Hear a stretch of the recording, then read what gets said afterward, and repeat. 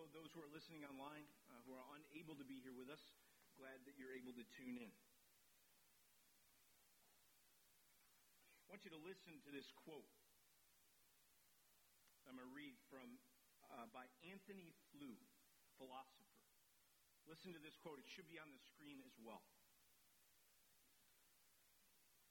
If it is to be established that there is a God, then we have to have good grounds for believing that this is indeed so. Until and unless some such grounds are produced, we have literally no reason at all for believing. And in that situation, the only reasonable posture must be that of either the negative atheist or the agnostic. So the onus of proof has to rest on the proposition.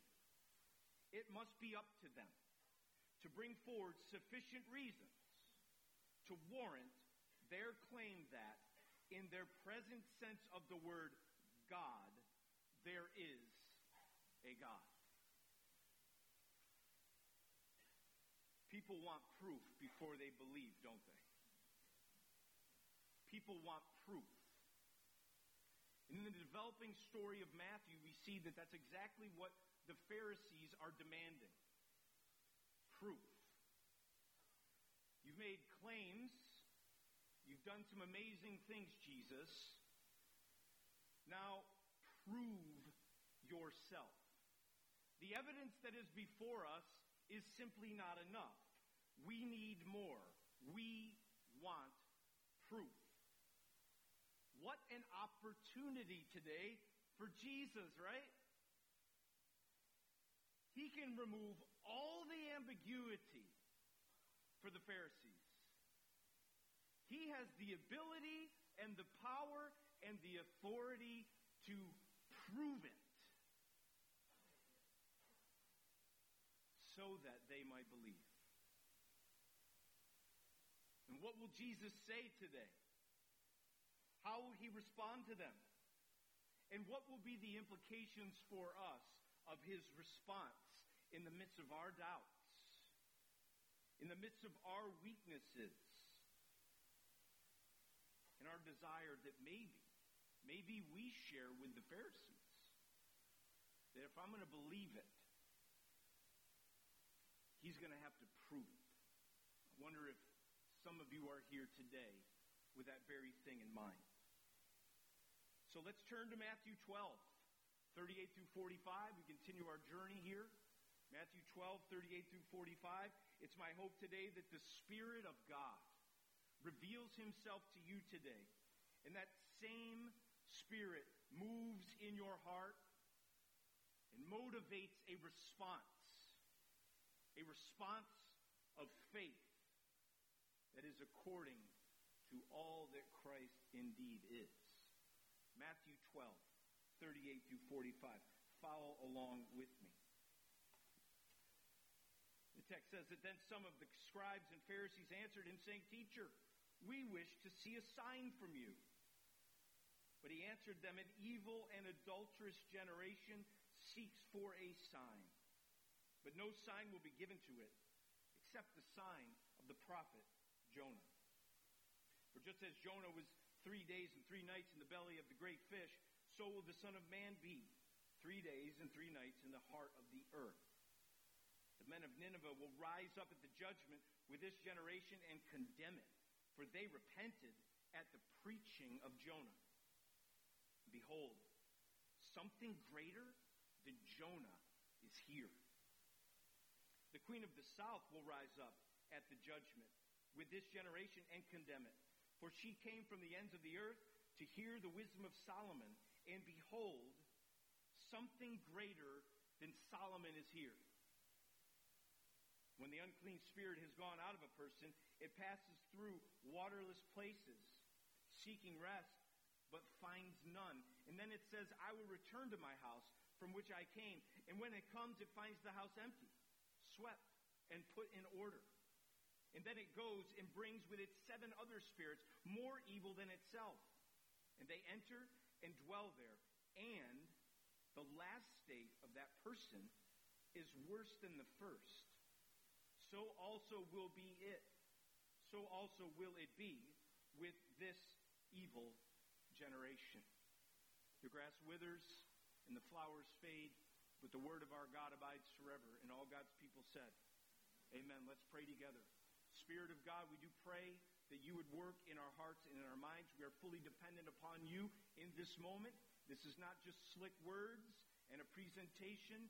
This is a divine moment where the Spirit of God applies the word to the heart of his people. And we pray that that would happen. We ask this in Jesus' name. Amen.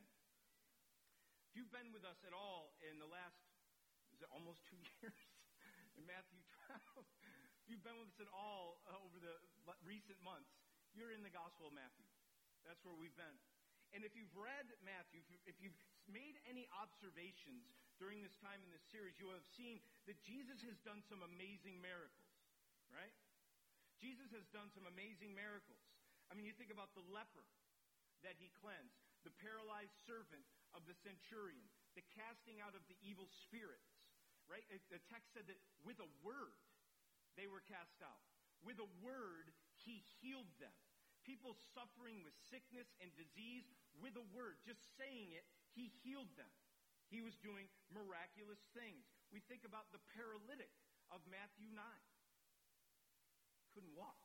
And Jesus said, rise, pick up your mat, and walk. We think about the resurrection of the 12-year-old girl that was that also in that same story juxtaposed with the healing of the woman that was hemorrhaging for 12 years. And now we see the most recent miracle where the demon-possessed man who was both blind and mute, he heals. He heals. He's done some amazing miracles. Things that no one can do. Jesus is doing them. But not only that, in the midst of all those miracles, he is saying something about himself. He is making some significant claims about who he is, isn't he? A lot of it is subtle. A lot of it is implicit. A lot of it is a little even mysterious and ambiguous for the Jews at the time. But there are some moments that were clear that Jesus was making significant claims about who he was. And he was claiming to be God. He called himself the fulfiller of the law in Matthew 5. I didn't come to abolish it. I am actually going to fulfill it.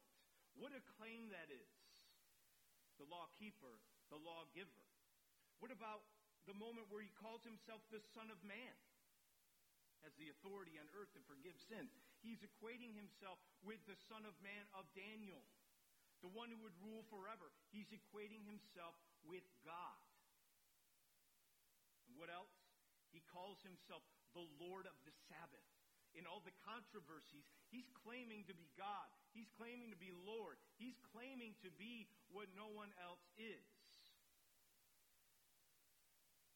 And even so, he is also interacting with the Pharisees with such accusations. Some of them put us back on our heels over the last few months, right?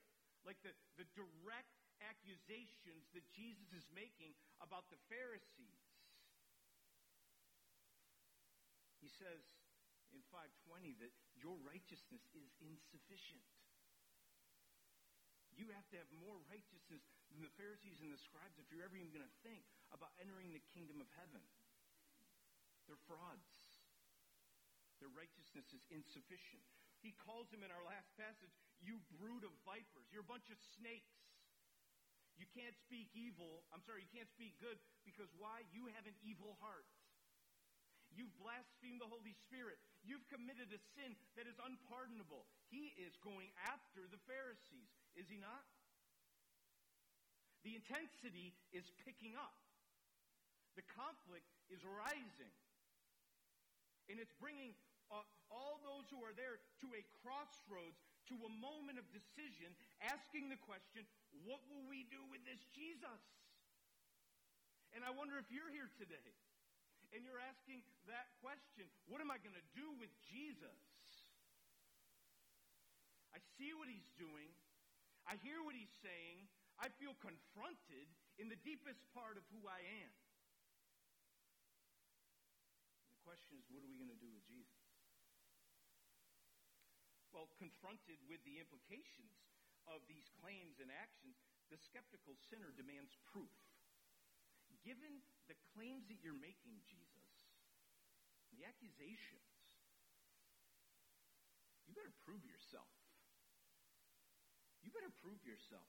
And that's what the scribes and the Pharisees do, right? Teacher, verse 38, we wish to see a sign from you. We wish to see a sign. You could laugh a little bit. A sign, really? After all those miracles? Isn't that enough evidence? Is that not sufficient for you to believe what I'm telling you? But there was something a little bit different about a sign versus a miracle. Right? The miracles were mighty works of compassion, supernatural deeds, of course. But a sign was something more. It was distinct from a miracle. It was asked for because it would provide proof, vindication, 100% vindication. Yes, there's no shadow of a doubt. A sign from heaven, one of the other Gospels asked for in the language. Something more than a miracle needs to take place for us to believe. What we're seeing, what we're hearing, it's not sufficient. We need more, Jesus. We need more. Prove yourself with a sign. Remove all ambiguity. In some ways, they're saying is something that we might hear today. If I see it, what? I will believe it. If I see it, I'll believe it. Prove yourself. I got to see something more. Is this you today? Are you asking something more than what you already have been revealed, has been revealed to you? Is God's work in your life, God's grace in your life, your relationships where people are pointing you to Jesus, is that just simply not enough? You need more. Maybe you know someone in your life, a coworker, a family member, a friend, a spouse, that continues to demand more before they believe. Sign. The demand is given. What will Jesus say? He says this, an evil and adulterous generation seeks for a sign, but no sign will be given to it except the sign of Jonah. Jesus says no. Let's just be simple about it. No, I'm not going to do that. I'm not going to give you the sign you're demanding. I'm not going to entertain the game that you're playing. That's not why I'm here. I'm not here to play games with you, Pharisee. I understand the nature of who you are. And again, I'm going to say it as I've already been alluding to it and talking about it directly. You're evil. You're adulterous. Matter of fact, an evil and adulterous generation asks for a sign. That's why I'm not. And here we go again, that Jesus brings the Pharisees to the issue, because on the surface, asking for a sign isn't necessarily a bad thing. You look throughout the Bible. But Jesus looked past the request and saw their heart, didn't he? He understood the nature of their request. He understood their heart. And he could look below the surface and dig deeper into the motive behind the demand. Jesus says, I know your heart. I know who you are. I understand why you're asking. I understand the true nature of your unbelief. It is not because you have not seen enough. It's because you are evil and adulterous and unbelieving. That's why you're asking for it. And the truth is, and if you look at the Bible, performing a sign is never the remedy for the sin that demands it. It doesn't fix anything. It doesn't change anything. Something more is required than a sign. And so he says no. He says, I'm not going to give it. I'm not going to play your games, except one sign will be given. Jesus gives an exception to this. No sign will be given except the sign of Jonah. What in the world is going on here now? goes on to say this. Looking back to the prophet Jonah, and you remember that we typically tell this story to the kids, and the kids are like, whoa, right? Jonah didn't feel like going to Nineveh, so he got on a ship, and he went sailing to Tarshish, and yet there was a big storm, and they couldn't figure out why is this storm happening. They throw Jonah in. He gets a whale, basically eats him. He's in the belly of a whale, and then he cries out to God, and God spits him out. The whale spits him out on the beach somewhere. So what's going on there? He says it, right? For just as Jonah was 3 days and 3 nights in the belly of the great fish, so will the Son of Man be 3 days and 3 nights in the heart of the earth. That what we saw in Jonah's ministry and life became a foreshadowing of something that would go on in Jesus' ministry and Jesus' life. And here we see that Jesus is alluding to the great sign that would be given. The all-vindicating sign. And that was Jesus being raised from the dead. Right? That 3 days and 3 nights was basically idiom to say, you say, well, he wasn't 3 days and 3 nights. Stop it. It's basically the same thing in understanding what's going on. So Jesus, as we understood, we just celebrated during Holy Week. The perfect, sinless man endured suffering on a cross, paid the penalty for our sins. This is the heartbeat of the gospel message. But that all those claims and all that work was vindicated. Where and when? In the empty tomb. That Jesus is alive. It is his resurrection that would be the all-vindicating sign. That Jesus is who he says he is. And that he deserves all of our trust and devotion and allegiance. Amen? It is the resurrection of Christ that is the sign of Jonah. This evil, adulterous generation will kill me. But I will rise again, and I will be vindicated. He will not let his Holy One see decay. Amen? What an awesome thing to remember.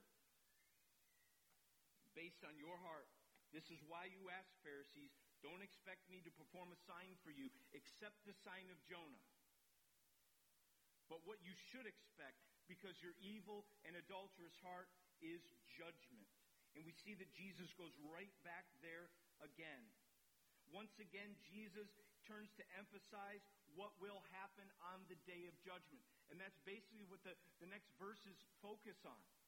And I know it's uncomfortable for us. We don't want to talk about this, especially in 2021. We don't want to talk about judgment.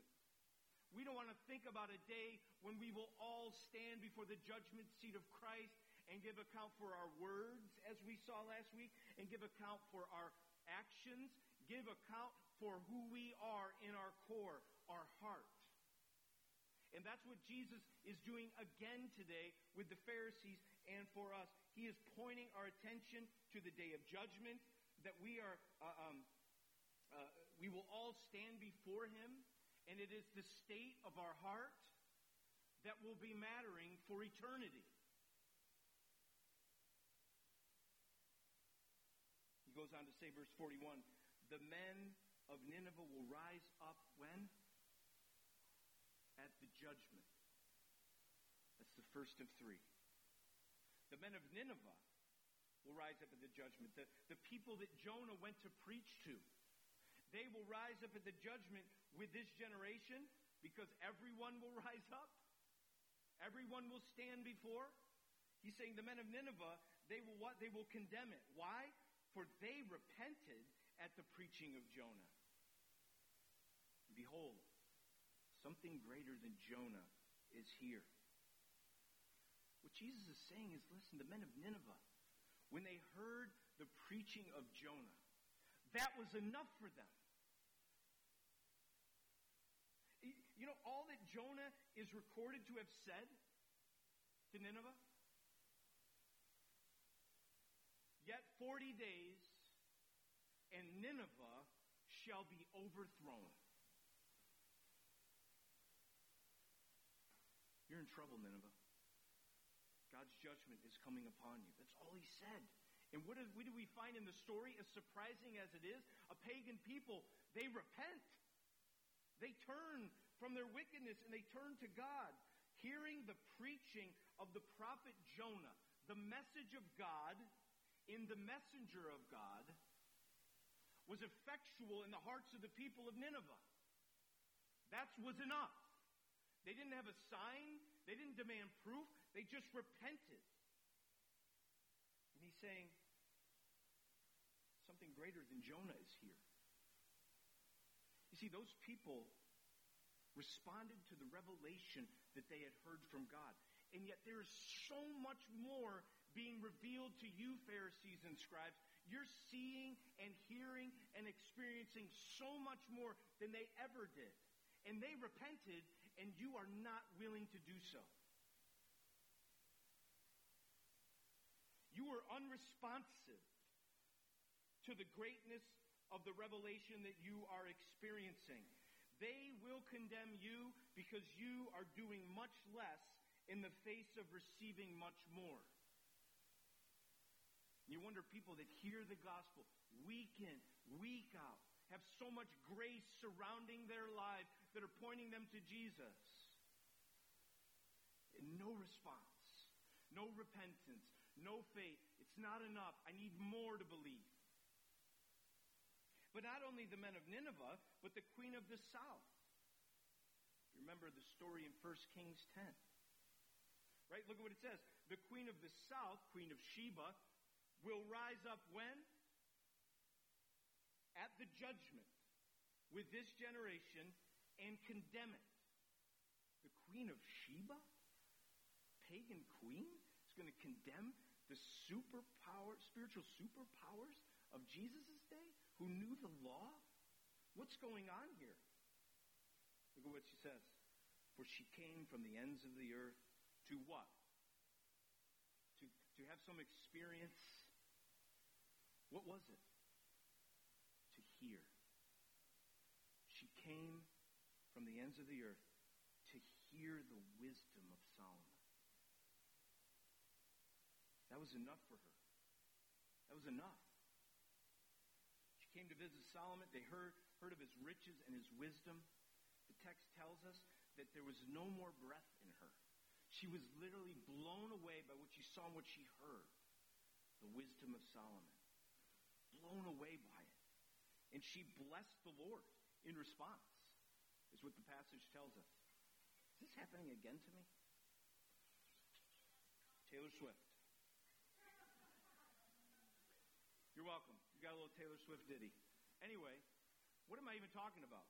Queen of Sheba. She blesses the Lord. Taylor Swift, not blessing the Lord, but anyway, she blesses the Lord. And yet this evil, adulterous generation shows no interest in the wisdom of God in Christ. No thanks. We hear the wisdom of Jesus. Not interested. Not interested. That generation. And yet something greater than Solomon is here. I want you to understand what's going on. Jesus is saying, I'm better, I'm greater than the preaching of Jonah. I'm greater than the wisdom of Solomon. It's right in front of you. What more do you need? It is me. The Word made flesh. The one who explains the Father perfectly. Right? Like Thomas says, show us the way to the Father. And what does Jesus say? What does Jesus say?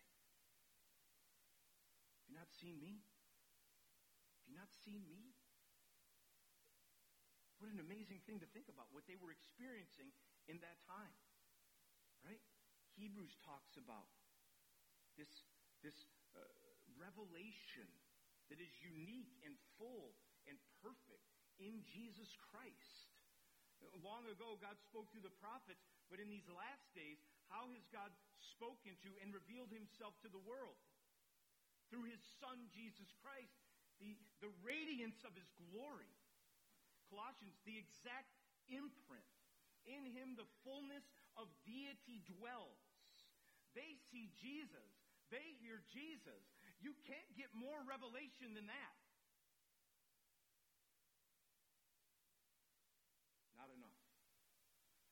Jesus, you're not enough. And I wonder if that's where you are today. It's not enough, Jesus, what you've done.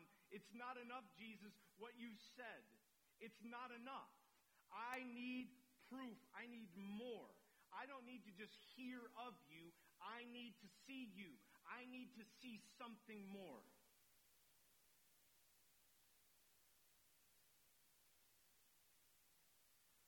But there's nothing more than Jesus. Did you hear that today? There's nothing more than Jesus. There's nothing greater than Jesus. Amen? And they saw him. They heard him. Yes, in his human, humble state. But that wasn't enough. Why? Because they were evil, adulterous, and unbelieving. And a sign would never remedy the sin that was in their heart. Would never do that. And so because of their heart, they would not expect a sign from Jesus except the sign of Jonah. They would expect judgment. And even the generation, as they were experiencing the power and the miracles of Jesus, and even, as we see in this previous passage, the exorcism. Even that, like he's casting out demons. Right? What's happening? Even that is, unless a heart is changed and renewed, at the very best, that leaves a generation, a person in a state of neutrality. And that's what we see Jesus saying. There's no hope there. Look at what the verses 43 through 45 say. When the unclean spirit has gone out of the person, it passes through waterless places seeking rest, but finds none.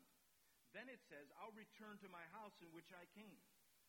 And when it comes, it finds the house empty, swept, and put in order. In many ways, that's what Jesus is doing in Israel and in the lives of people. He's cleaning house. But unless there is something changing on the inside, some transformation, there still is no hope. Look at what it goes on to say. Then it goes and it brings with it 7 other spirits, more evil than itself, and they enter and dwell there. And look at this. The third and last reference to judgment. And the last state of the person is worse than the first. So also will it be for this generation. You see what's happening there? Yeah, Jesus cast out demons. Unless there's a work of God by His Spirit taking place in the heart of people, if that's not happening, it's actually an open door to be refilled and to be oppressed and overtaken by the enemy. And that last state will be worse than the first. So, neutrality in relationship with Jesus is a dangerous position. Yeah, you can have it, you can take it or leave it. Doesn't matter to me. Neutrality puts you in a dangerous position. Yeah, I'm not sure. Could be, maybe not. Doesn't really matter in the end. No, it does. Neutrality leaves you in a dangerous position to be oppressed and overtaken and deceived by the enemy. And if you are there, Jesus is saying that your last state will be worse than the first. Even as you experience grace and see revelation and evidence around you, if you don't embrace it, if you don't trust Jesus, if you don't respond, if you don't repent, seek His wisdom, and devote yourself to Jesus, that leaves you in a vulnerable place. So please, let me say that to you right now. As you're hearing this word this morning, trust in Jesus. See who He is. Hear the word concerning His work and His person, and trust in Him. Repent. Turn from your sin. Seek His wisdom, and devote yourself to Him. Do that today. Don't wait any longer. It's the intensity in which Jesus is speaking. Because judgment is coming. The day of judgment is soon. Don't allow these things to become immaterial for you. Neutrality is not an option. A.B. Simpson wrote a song. What will you do with Jesus is what it was called. And I think this is a helpful rhyme, if you will. What will you do with Jesus? Neutral you cannot be. Someday your heart will be asking, what will he do with me? Right? Someday your heart will be asking, what will he do with me? The day of judgment. That day is coming. So, what will you do with Jesus today? What proof, what will make a difference for you? What is needed to transform your heart and prepare you for eternity? And as we hear from Jesus, you don't need a sign. You don't need a sign. You don't need proof in the way that you talk about it. It won't remedy your heart. It won't. You'll just, what all that you see, remember, the tree and the fruit. No matter what you see, and I think we live in a day like this where everything that's coming at us is just reinforcing what we already believe to be true.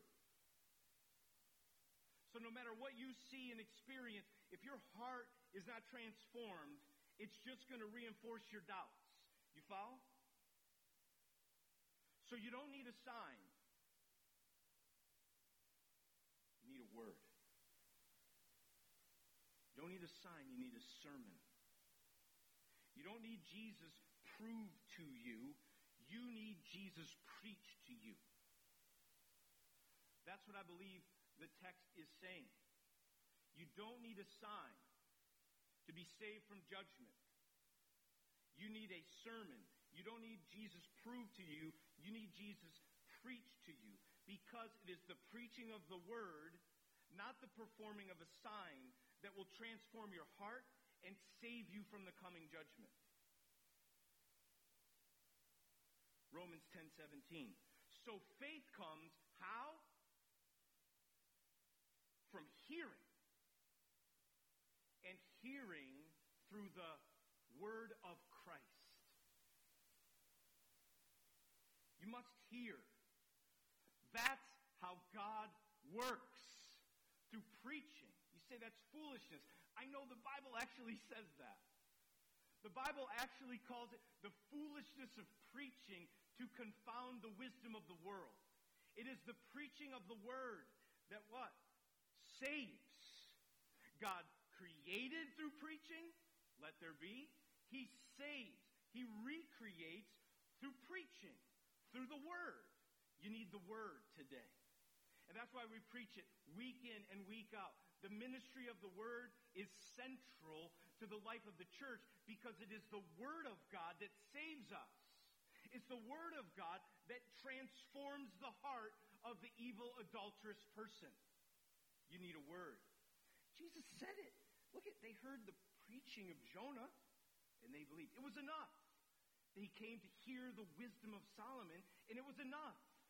You're hearing the greatest preacher in Revelation ever, and it's not enough for you because you're evil and adulterous. You're seeing things that no one's ever seen. You're not trusting. Why? Because you're evil and adulterous. It is your heart. And until you hear the preaching of the gospel, until you hear the word of Christ, to be more specific, until you hear the declaration that Jesus died and was raised from the dead for you, you will never turn to Jesus. Your heart will never be transformed, and you can only and will only expect judgment at his return. Do you hear the word today? The word is effectual. The word calls. The word draws. It is the word of God that we need, and specifically a word about Jesus Christ, and comprehensively every word that is written on the pages of the Bible. This is God's word to you.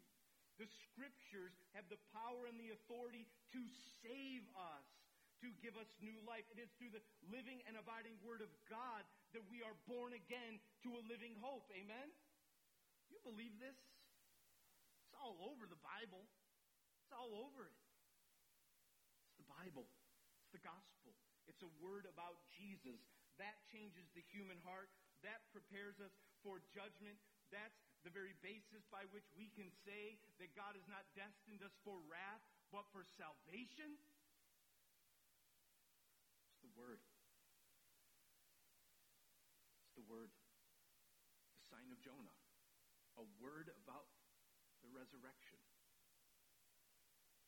And I wonder if even now, the Spirit of God is at work in your heart in a way that He's never been at work in your heart before, in a way that's never been clear. I've never seen it that way. I've never heard it that way. And the Spirit of God is softening you. I pray that that's true. I pray that that's true. And that your unresponsiveness, your dissatisfaction is being warmed, and that God, by His Spirit, is grabbing you at the bottom of the ocean floor and raising you from the dead through the preaching of the Word of God.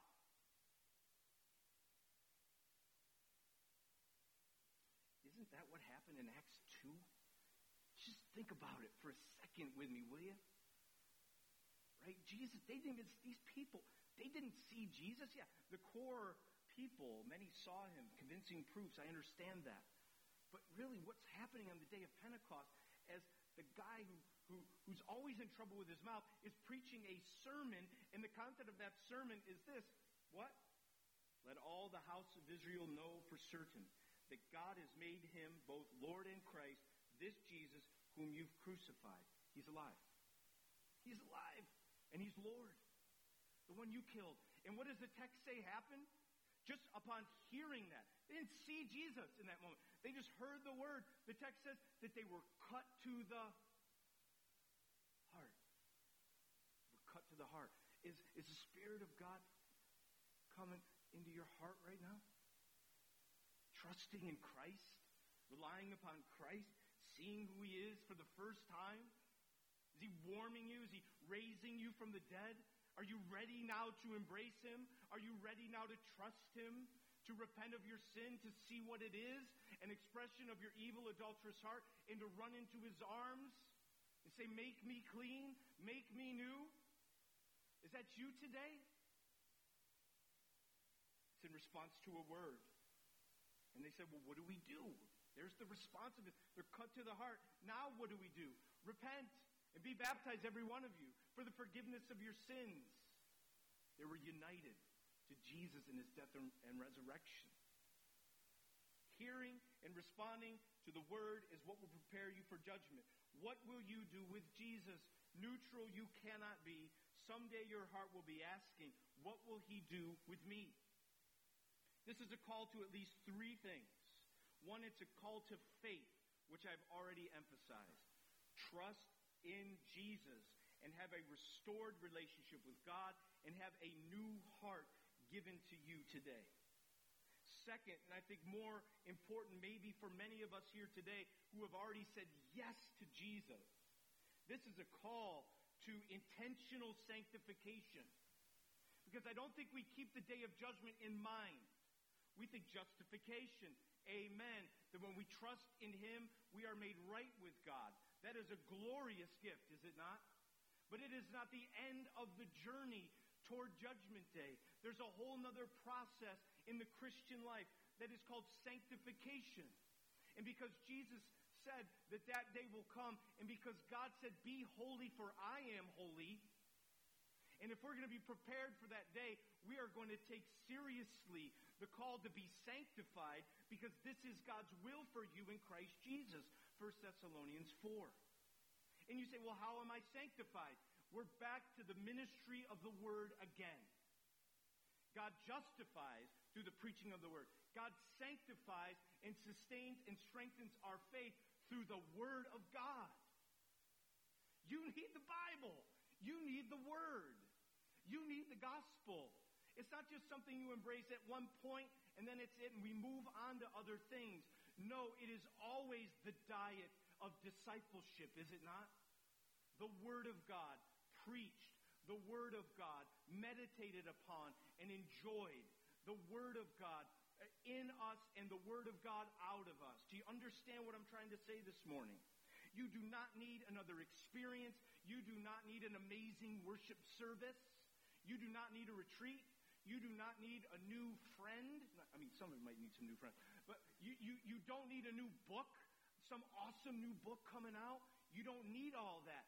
You need the Scriptures to be prepared for the day of judgment.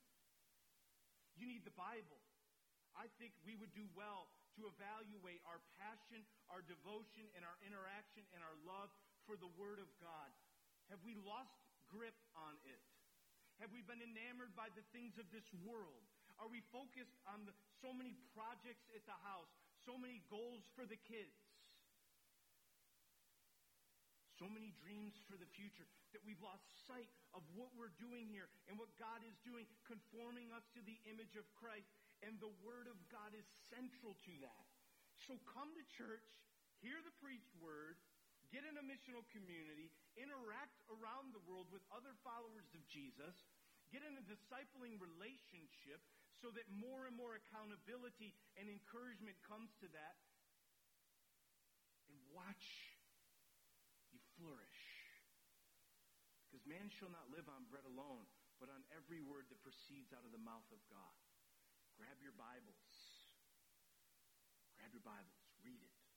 Eat it. Digest it. Think on it. Have family devotions.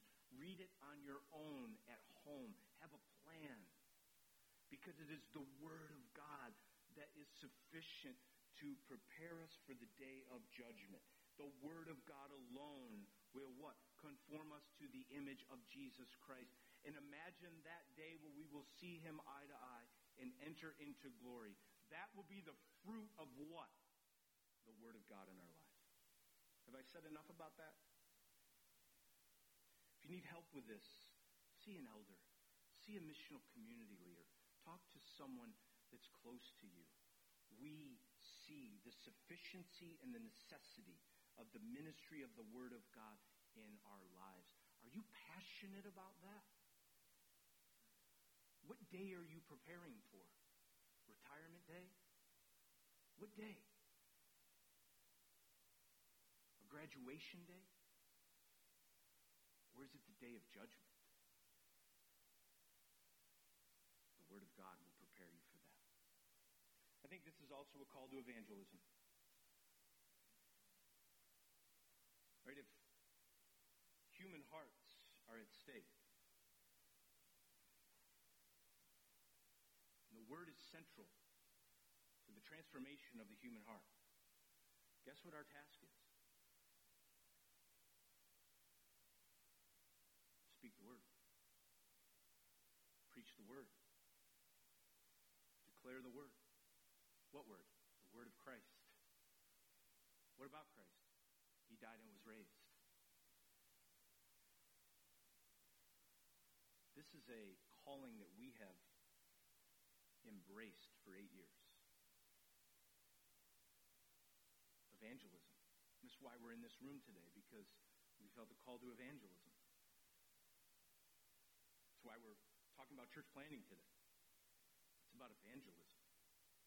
It's about the world having repeated opportunities to hear and respond to the gospel, because the word preached is the only hope for the transformation of the heart and the saving of real souls from judgment. We should feel the weight of that. This is a call to faith. This is a call to sanctification. This is a call to evangelism. All of it undergirded, not by proof, but by the Word of God. Amen? The Word is enough. The Word is sufficient. You don't need anything else. No more excuses, no more replacements. It's all about the Word of Christ. It's the preaching of the Word, not the performing of a sign. It will transform your heart and save you from the coming judgment. Amen? Let's pray.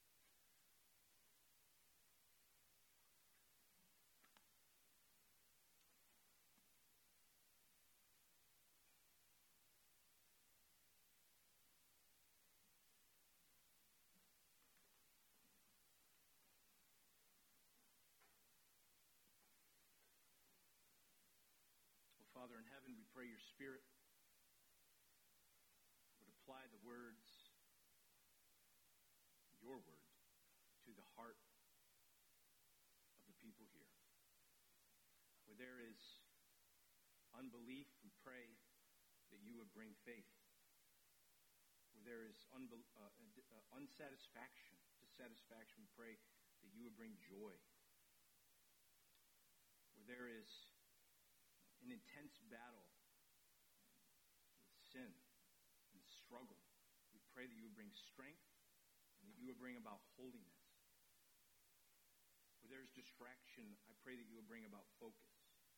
Where there is weakness, I pray you bring strength. Where there is discouragement, I pray that you would bring encouragement. We pray that you would do all these things by the Spirit, through the Word, in the context of these people here. We praise you for your warning today. We praise you that you are drawing us to yourself. We praise you that for those who trust in him,